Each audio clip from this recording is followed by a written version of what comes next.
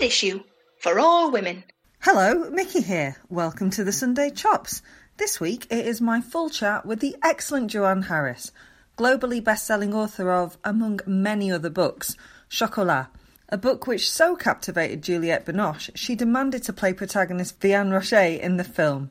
And you'll be pleased to know there's a whole load more of me murdering French pronunciation as I chat to Joanne about her latest book, The Strawberry Thief, and a myriad of other topics, including empty nest syndrome, magic and folklore, the pinkification of women authors, being a badass on Twitter, and that time someone left a machine gun in a garden hedge. Hello, I am with best-selling author and, potentially, secret witch, Joanne Harris. Hey, Hello. Joanne. Hello, it's nice to see you. I get offers on a weekly basis to join various covens around here. I turn them off. I turn them down all the time. I'm not really a joiner of covens, but, you know, it's... Are you not curious? Oh, I know lots of people who are in covens. I know perfectly well what goes on. There's a lot less nudity and sacrifice and a lot more sitting around drinking tea, actually, as far as I can see. But yeah. If you were guaranteed more nudity and sacrifice, would you consider it? Probably even less so. If there was tea, then I might possibly be more tempted. Thank you very much for inviting me into your home, which is gorgeous and smells delicious. I like things to smell nice because I can smell colours. I'm never quite sure what things smell around me, but colours and scents tend to kind of be around when I'm around. Obviously, you wrote Chocolat, which is 20 years old. It is 20 years old this year. Can we credit it? How has that happened?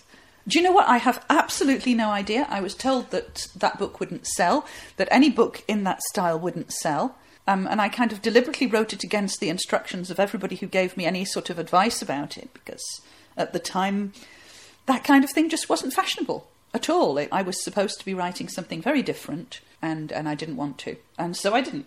So, Vianne Rocher, and I am so sorry I'm going to murder all of the French pronunciations. This is fine. Vianne Rocher's fine.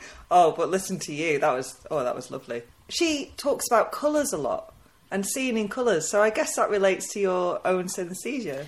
I think so. I mean, I don't have much of a basis for comparison, and so I tend to write about colours and smells as a kind of default, whereas I think most writers tend to think in visuals. I tend to think in scents, and because I relate scents to colours, those two things come out quite a lot. I don't think it would be possible for me to do otherwise. There are lots of different types of synesthesia, aren't there? Yes. And yours relates smells to colours. Yes, scents, and particularly in bright lights, are triggered by colours. And do you see colours around people? No, not quite, but it was my way of adapting and trying to give a visual dimension to something that people don't always understand with me. It's the idea that red smells of chocolate is perhaps one step too freaky. The fact that Vianne feels in colours and senses colours around people was perhaps easier because it kind of reminds me of auras and something that people might have been personally exposed to. So Vianne Rocher is back. She is. She never really went away, to be honest. The Strawberry Thief is the fourth in the... Do you refer to it as a Chocolat series? How do you refer to them? I don't really think of it as a series because the intervals are so large between each book. It's a kind of sequence of stories with returning characters, sometimes with returning places. I think if it were a series, they would be close together in time and they wouldn't stand alone. I do think that they do stand alone. I think people keep asking me this, and I say, well, yeah, it helps to have read the others if you want to expand the world. But yes, you can completely read them alone and out of sequence, and you ought to be able to, you know, the few references to other books are so few that I think people can work them out pretty easily. And how do you feel as a writer revisiting those characters, or when you bring them back into your world to expand their world? Well, it's not so much me revisiting them as them revisiting me. I think of the characters as kind of existing in a way alongside me, and so I wouldn't, for instance, have wanted to write another Chocolat book the year after Chocolat, or even 2 years after Chocolat. I needed an interval of time to have passed, both for me and for the characters, and I think most importantly, with this sequence of books, the characters do change because they evolve with time and things happen to them and years pass and children grow up and people die and all this changes the main characters. I didn't want to write Vianne the same every time because that wouldn't have felt true. It wouldn't have felt as if she was a living, breathing person. And so people don't always like it. People were quite surprised with the lollipop shoes when Vian had moved somewhere else and time had passed and life had changed her and she'd changed some of her attitudes. And, some people were going, well, we wanted her the way she was before. Why did you change her? And I just had to say, well, I didn't change her. Life changed her and time changed her. And that's what happens when people are alive. And the same is true with this book too. Not quite 20 years have passed for Vian, but it's not far off. And so inevitably, she and I have had a similar kind of experience in parenthood, similar kinds of relationship experiences, similar losses and changes. And so, although I am not her, I'm using some of my experiences to channel her and to continue with her progress. Could you tell us a little bit about the story of the Strawberry Thief specifically, please? Okay, well, I'm going from the basis that people are more or less familiar with the previous stories. Vian, who left the village at the end of Chocolat, is now back and has more or less settled down. Anouk has stayed in Paris with her boyfriend. Rosette is now 16. She has various problems, behavioural and psychological problems. Nobody quite knows exactly what her condition is, but she doesn't speak. She doesn't socialise terribly well. She's being homeschooled. Vian is quite happy with this situation because Rosette will always be there by her side and she feels that she's never going to lose that particular bit of her little family. The florist opposite Vian's shop in Lansquenet is an old man called Narcisse who pops up in some of the other books, and he dies, being very elderly, and leaves all his property to his daughter, except for a wood which he leaves to Rosette. The daughter is very put out because she feels that the value of the land has been reduced, and she is also absolutely convinced that there's something buried there, some kind of treasure, the money that she feels her father should have had and didn't. She's convinced that this is the reason he's left the wood to Rosette. He also leaves a written confession to Renaud, the priest, even though he didn't like Renaud at all.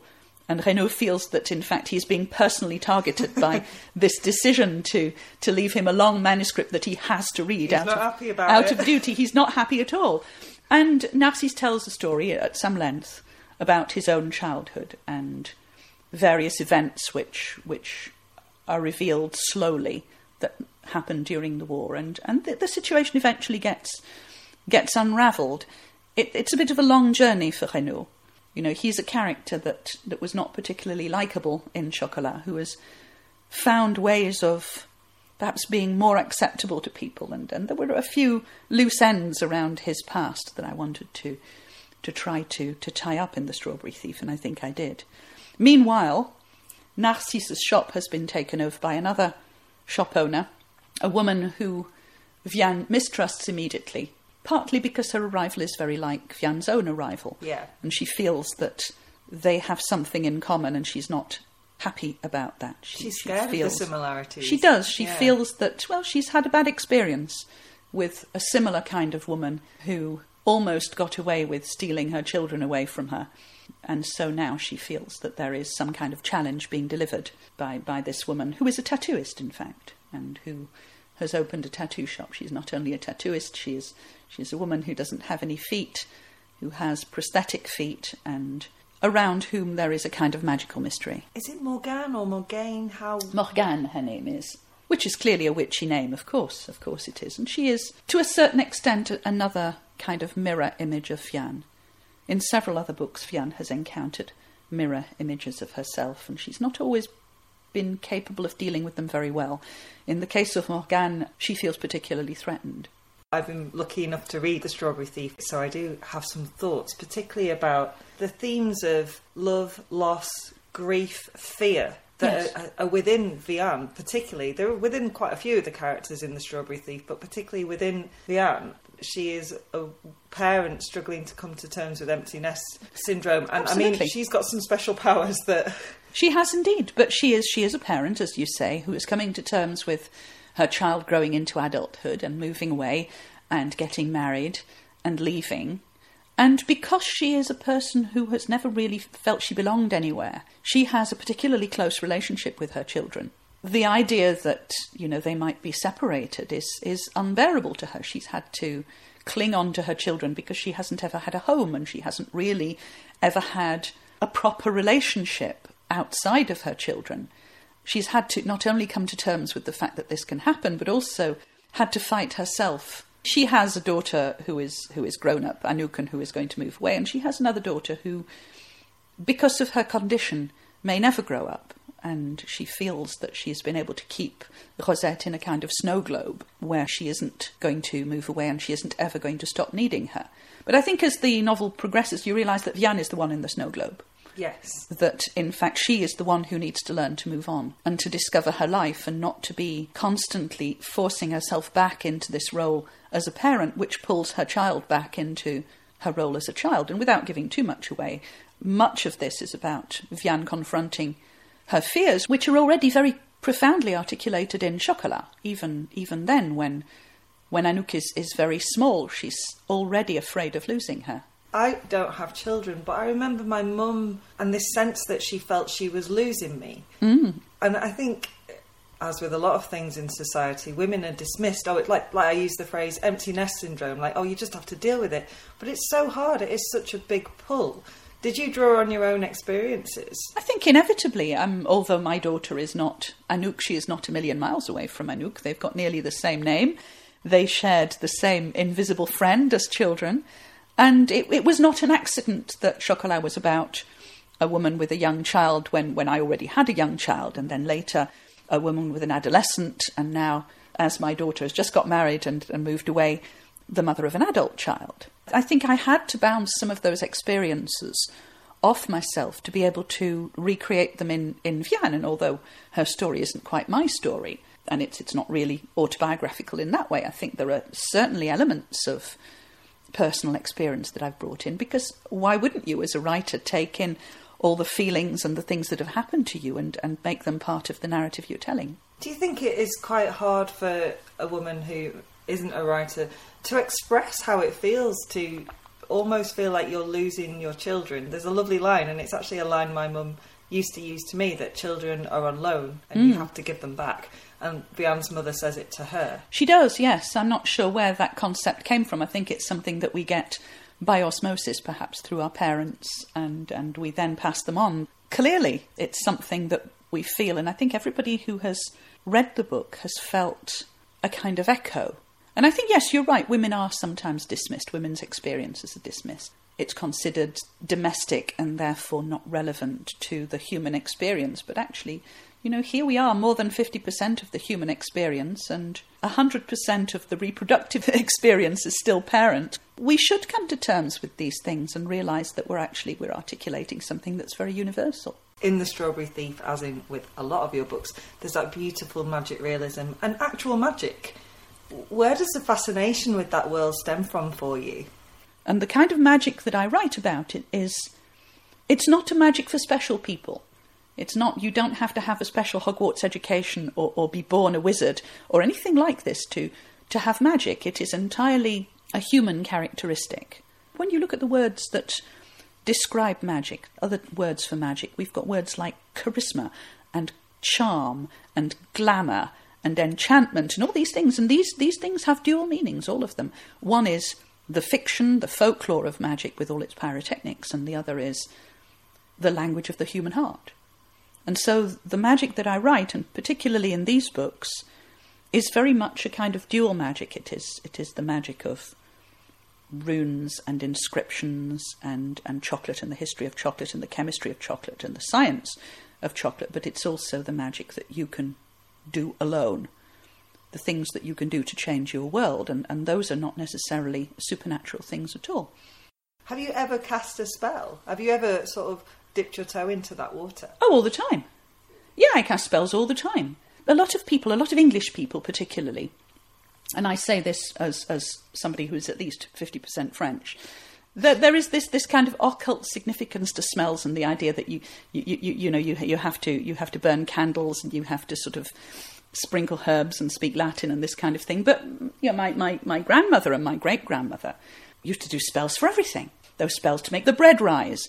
There were spells to keep the cat indoors. There were spells to make you lucky on certain days. And then my great-grandmother used to tell fortunes based on a system that she had evolved personally.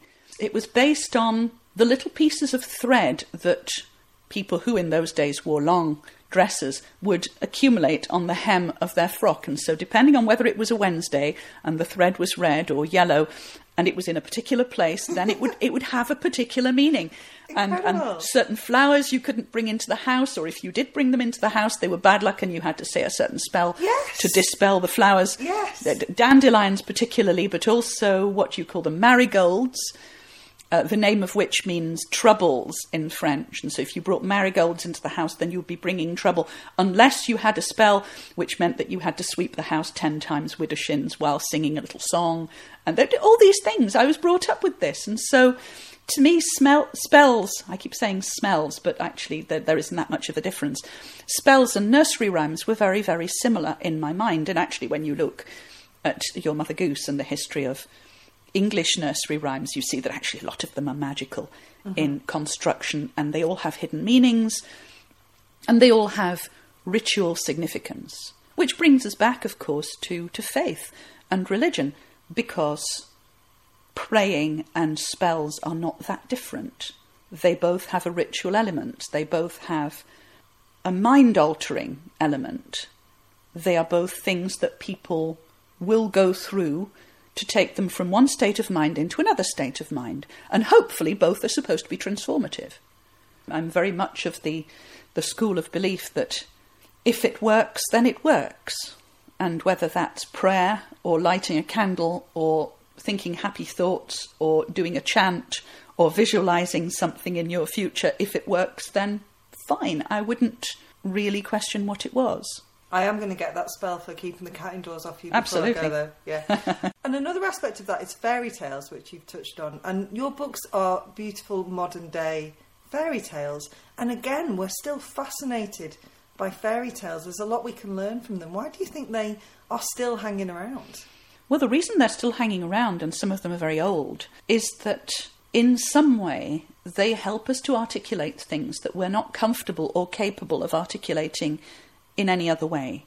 Now, I think if we look at the history of fairy tales, and some of them are very old and some of them have undergone transformations to make them more palatable to a modern readership.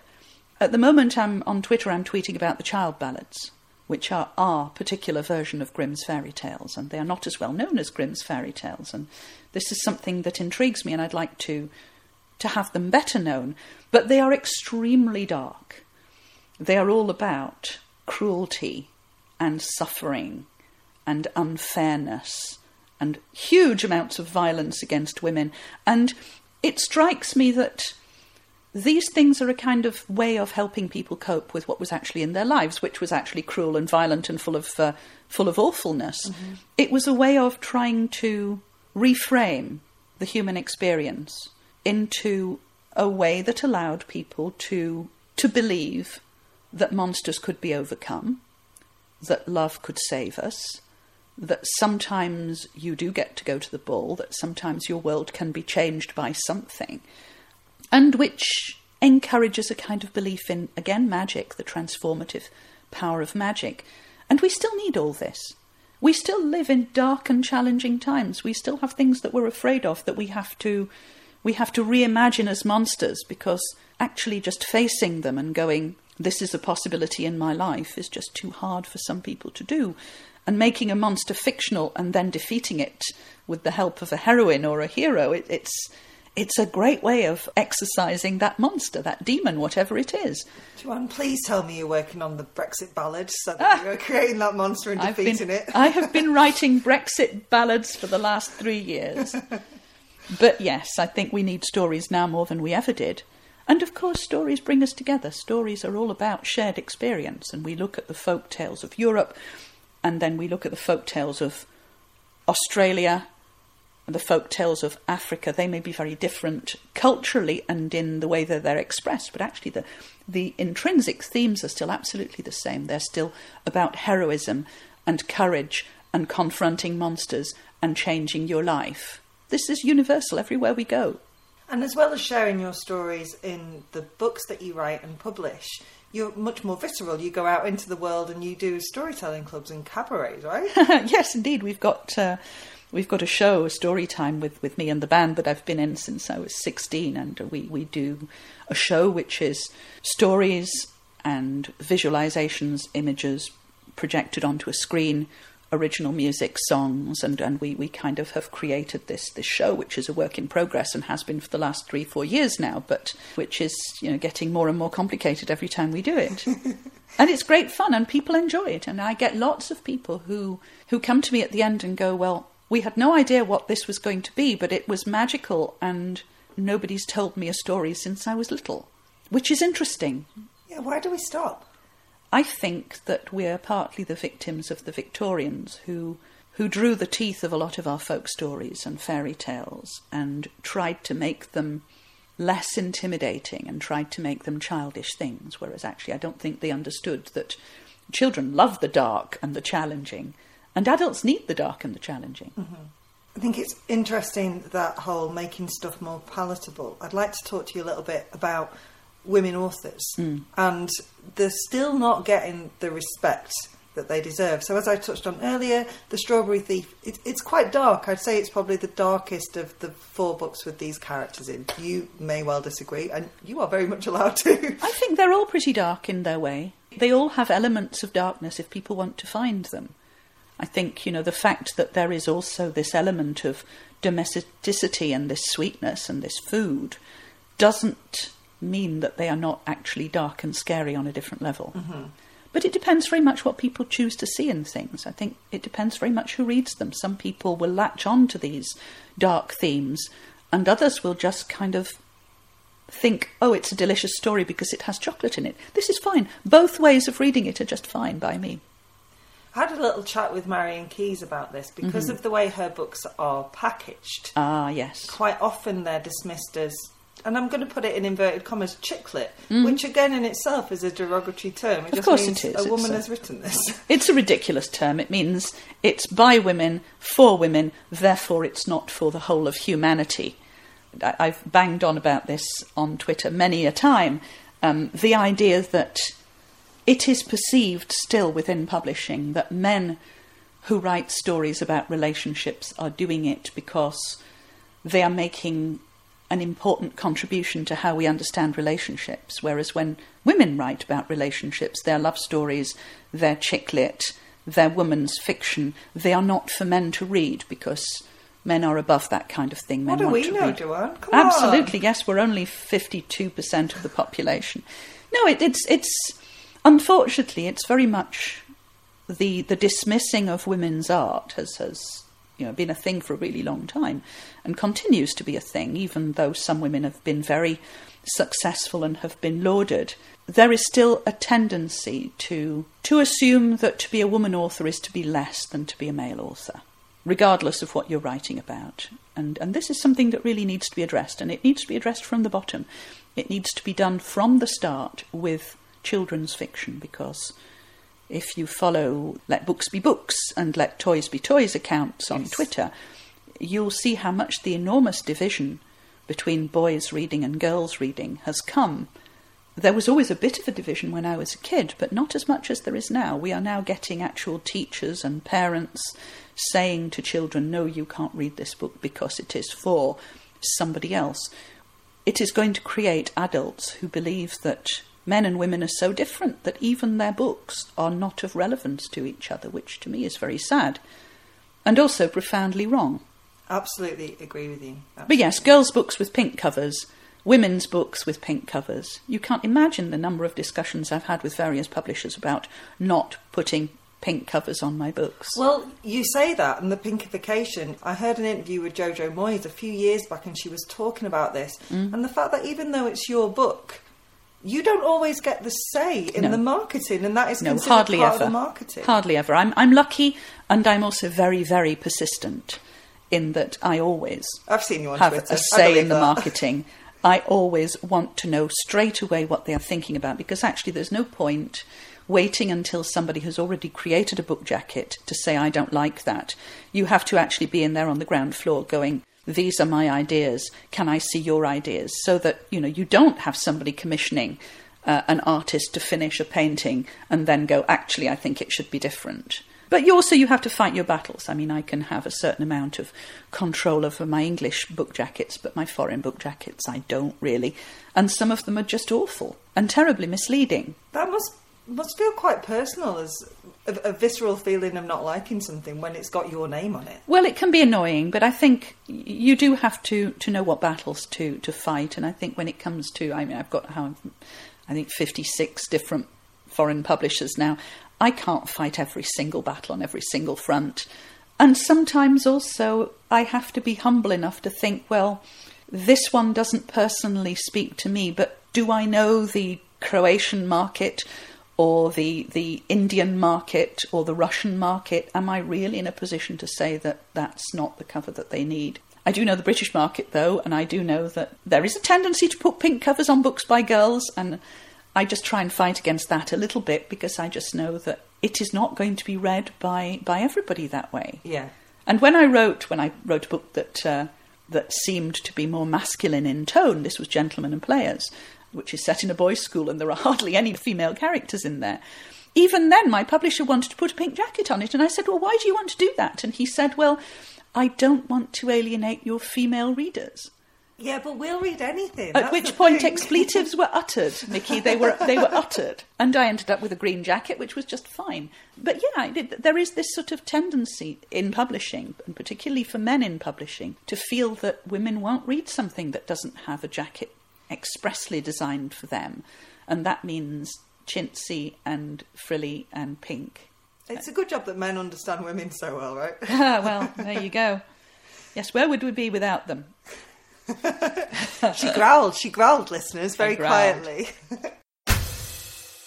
Thanks very much for listening to our voices, but we're keen for you to treat your eyes and come look upon our faces. Our next gig at London's King's Place on April the 18th is a pre-Easter doozy featuring Helen Lederer, Jade Addams and the boss herself, Sarah Millican. It's also followed by a bank holiday. Well, hello, Mr. Wine. Get in my mouth. Information and booking details for this and all of our upcoming events can be found at www.standardissuepodcast.com.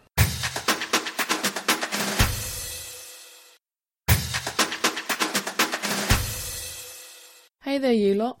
If you want to follow every aspect of our lives on social media, and why wouldn't you, because you're only human, you can! We're on Twitter as a team at Standard Issue UK, or individually on at InspireGen, at That Dunleavy and at Mixter Noonan, and I'd like to think it'll be fairly obvious who's who.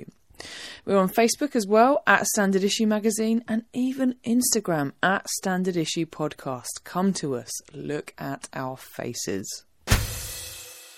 Talking of picking your battles, you are glorious on Twitter. You were doing some sterling work there. So, fighting for authors' rights. Can you talk us through 10 Things About, which is your ongoing series I see on Twitter as a hashtag? Yes, well, I've been doing 10 Things About for quite some years now. And initially I kind of chose my own subjects, and eventually I found that I was getting requests. And so now, unless I have something very specific to say, I will take requests. And people tend to ask about things to do with writing, the process, or publishing, the process, or agents and what they do, or this kind of thing. The kind of questions that I would have loved to have had answers for when I was starting off and there was absolutely nobody to tell me anything. Mm-hmm. And I had to make all the mistakes that I've made before actually coming up with the right way to do things. So I thought, you know what, I can share some of this experience. And, you know, it beats just Instagramming my food or this kind of thing. It actually gives me something to say. And I also think that, 15 years in teaching never quite leaves you. Sometimes they are kind of little rapid online seminars. But some of them are also raising awareness on various issues to do with authors. And this is traditionally published as well as self-published authors. The idea that trying to push back against the idea in the media that authors are tremendously wealthy and therefore don't need paying for things like festivals or copyright usage or this kind of thing. So I've been trying in my way to open up about the reality of this, because for every J.K. Rowling there are 10,000 authors that you've never heard of who are struggling, who are, basically earning less than the minimum wage. And those people need a voice. And this is why I'm on the management committee of the Society of Authors. This is why I'm on the board of the ALCS. And this is why, effectively, without being especially political by temperament, I've ended up being a shop steward and trying to raise awareness on behalf of members of what it's really like. It's the Society of Authors. Right. It's the trade union for authors, and it is well worth joining for all sorts of reasons, quite apart from the insurance and the contract advice, and also the ability to get together and network with people who are like you. Yeah. But we lobby Parliament, we've done all sorts. We've managed to solve the very thorny problem of e-books and VAT, which has been something that's been, a real thorn in our side for a long, long time. We're trying to raise awareness of copyright. I've seen a lot recently about works just being stolen and being put for sale on the internet. Yeah, absolutely, and all the time. Once it's there, it's much harder to get it taken down than to stop it going up in the first place. All the time, and I think there are a lot of people who are profoundly confused about all this.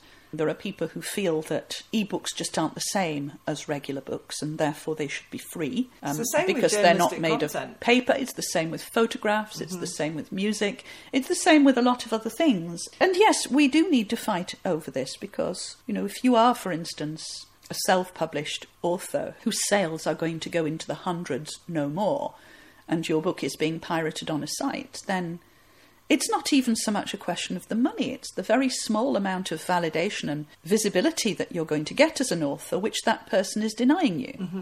And of course, we've got professional authors who are being kept on by publishers on the basis of a minimum number of sales. And if you do have websites allowing people to download 1 million ebooks a month, and your book is among them, then, you may well fall below that level of sales that your publisher deems acceptable, and you will lose your publisher. And this is why we've lost a lot of very good mid-list authors who were happily ticking on about, selling about 10,000 copies a year, who are now suddenly selling half that many because their books are being pirated and therefore are no longer getting published. Mm. Or series that are doing fine for the first 2 books, and then suddenly, boom, the sales go down, and guess what? It's because the books are being pirated, and that the series will not be commissioned to its end by the publisher because they feel that it's not worthwhile. So it's not good for the authors, but it's not good for the readers either, who want those books to continue. It's not good for small bookshops and small publishers that are going out of business. It's not good for libraries that are having their clientele taken away and moved online. So there's a whole knock-on effect on all sorts of areas of publishing here. It's not just about authors not making a living anymore, which was always hard anyhow. Yeah, what can us muggles do? Well, I think anybody, whether they are a reader or a writer or just an interested party, can have a look at, if they do see books being pirated, there is now a chain of command. You inform the author, who informs the publisher, who informs the Publishers Association, who then informs the branch of City Police that has an IP theft department, and they actually do work with those people. And that's basically the chain of command. It's not a good idea to go straight to the police because they will be overwhelmed. Yes. But yes, authors going to publishers, then putting pressure on the Publishing Association, who are working already with the police to try and stop piracy, that helps enormously. And also the other thing, of course, is just, don't download stuff for free unless it is legitimately from, let's say, a site like Project Gutenberg, which all the works are out of copyright and therefore freely available and perfectly legal. But if it's a new book or a newish book and the author is still alive and you're downloading it for free, then unless the author themselves has made it available, which we sometimes do as promotional stuff, it's probably not legal. So A, don't do it, and B, express disapproval if friends do it, because some people genuinely think it's okay until they're told it's not okay, what it actually harms people, and this is why. Good call. I like that you're using Twitter for good. Ha! How are you finding Twitter at the moment? Well, it has always been pretty much the Twitter that you deserve. And so if you say lots of things that will bring all the trolls to your yard, then the block button is your friend, and I use it plenty. And when I talk about feminism or various other things or politics, I eventually get lots of trolls and I block them. But actually, mostly I get a pretty good lot on Twitter. I've always used Twitter rather than a kind of sales point. I've always used it as a way of keeping in touch with people I know and like, talking to people about things I'm interested in, broadcasting information to anybody who wants it, telling stories. I mean, there are a lot of things on Twitter that do not bring out the best in people, and I can completely understand that some people would rather step away from that. And it's entirely a personal choice, I think. There was somebody twitting me on Twitter the other day because she felt that I had not made my support for Jeremy Corbyn strong enough. And I said, well, first of all, assume that if I don't talk about something on Twitter, it's probably not because it was an oversight. It's probably because I was talking about something else, or I didn't want to talk about that stuff. Yeah. I'm not obligated to talk about anything at all. And I think people think I'm very open on Twitter, and I am, but there are also things that I don't talk about at all. And that is absolutely fine. That is absolutely, well within your rights. There are things that I think are personal, and I don't bring them up. In the same way that if somebody desperately wants to have a conversation with me at 5:30 in the morning about something that I am not interested in, then I have every right to say, you know what, not going to do that. Jog on, mate. Absolutely. I would like to know, what is the weirdest thing that a fan has ever given you? Oh, God, I've had so many weird things. I think one of the creepiest ones was the guy who sent me a Valentine's card made of hair. And I'm pretty sure it wasn't from his head. Oh my God. I've had some very, very odd things. Some very nice things. I mean, I've had some lovely gifts through the post and things like bits of jewellery. And they nearly always come without a signature. I got this bee pendant, which I wear when I'm doing story time, because when my musical show, which is all about the stories the bees used to tell. But yes, I have had quite strange things. I mean, I don't count the machine gun that I found in my garden hedge as a gift exactly. It may have been a threat or a warning or just somebody ditching the murder weapon. I have no idea. I never found out about. But yes, people send authors all kinds of things. What is next for you? I believe you're going on a tour. Oh, I am indeed. I'm starting in my hometown of Huddersfield and going off pretty much everywhere.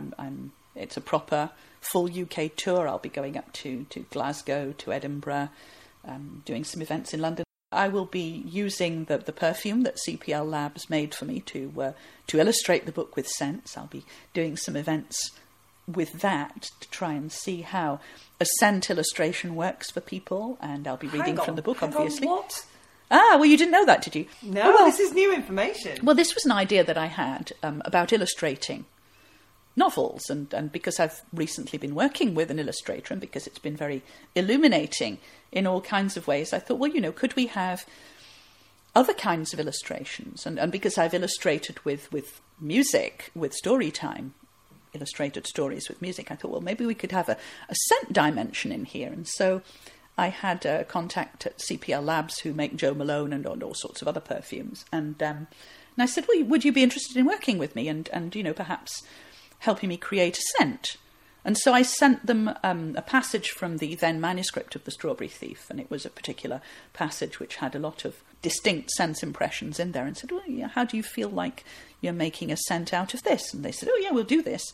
And so I've come up with a sort of limited edition scent from CPL, and is it called The Strawberry Thief? It's called The Strawberry Thief. Yeah, you can't buy it, but it will be available to try, at least at my readings. It was really interesting because I think that we forget how important scent is to people, even people who don't have scent colour synesthesia. Just the idea that scent can be evocative on a slightly different level and can make us feel things in a slightly different way. And I wondered whether actually physically introducing this scent into readings would make a difference. And I thought, has anyone ever done this? Probably not, because it's a weird and strange thing to do. Being a weird, strange thing to do, I thought, yeah, let's do it. Let's do this. You are not putting any pay to my secret witch theory. You just add into it. Because you also make playlists for each book while you're writing them. I do. What kind of tunes were you blasting while you were thinking about The Strawberry Thief? I had a playlist which was mostly from the 90s. I was trying to go back to Chocolat in some ways. I had quite a lot of stuff that I associate with the period at which I wrote Chocolat. It was interesting because I recorded the audiobook of Chocolat at the same time that I was actually writing The Strawberry Thief, and it was interesting to see how those two dovetailed and how familiar, but also how different the voices were and how certain things had evolved. And I was reading things into Chocolat that I hadn't realised had been there at the time of writing, because now I've got the element of distance, and so I can see different things. And so I was playing music from that time. But yes, I mean, some books have more important playlists. I mean, Different Class, for instance, you kind of expect there was a lot of pulp on there. Yes. Blue Eyed Boy I actually published the playlists. I put them in the book as part of the narrative, because it was a story that was set very much online, and much of it was about what was being listened to at every specific moment in the plot, and some of those songs contained little clues as to what was going to happen next, and so some people quite liked to listen to the playlist while they were reading the book, so they could try and determine what was happening and what would happen ahead. So sometimes that happens, but not always. But to me, that too was a form of illustration. We don't exist in a sense vacuum. We're never we just don't. one of them. No, we don't. And I think, I've always liked the idea of totally immersive reading, in as much as was possible, which is why I write about scents and colours and sensations and sounds, and I try to sort of pack as many sense impressions as possible into descriptions, instead of just describing what can be seen, which is generally the way that most people think when they're writing. Most people think visually. I thought, well, what if I try to express how I think, which is not generally visual in that respect. It's much more about emotive responses to different sense impressions. You're the Heston Blumenthal of fiction. I'm not sure how to take that. Doesn't he have people licking wallpaper? Absolutely. No, he's brilliant. He's wonderful. Well, thank you. That's a very nice compliment. But I do like the idea of people feeling that they are there somehow, and therefore as much detail as I can put into a scene, why wouldn't I? Joanne, where can people find you? I live on Twitter mostly. You do? What's your handle? I am Joanne Chocolat, and I'm usually there. I have a sort of shed on Facebook, but I don't go there very often, and it's full of spiders. And so generally the people who try to get in touch with me on Facebook don't know me very well, and they don't get a reply for weeks when I think of actually checking Facebook. They can find me on Instagram as well, and I have a presence on Instagram, which is mostly showing things that are not perfect in my life. Many people find it hilarious that I'm always burning stuff when I'm cooking, and that none of my cakes ever turn out looking normal. You're using Instagram for the reverse of Instagram. I'm a reverse Instagrammer, indeed. Sterling work. And I post a variety of extremely unflattering selfies when I can think about it. And this too is a sort of anti-Instagram gesture, I think, which is probably much needed. And The Strawberry Thief, available in all good bookshops. Thank you so much for talking to us. My pleasure. Thank you.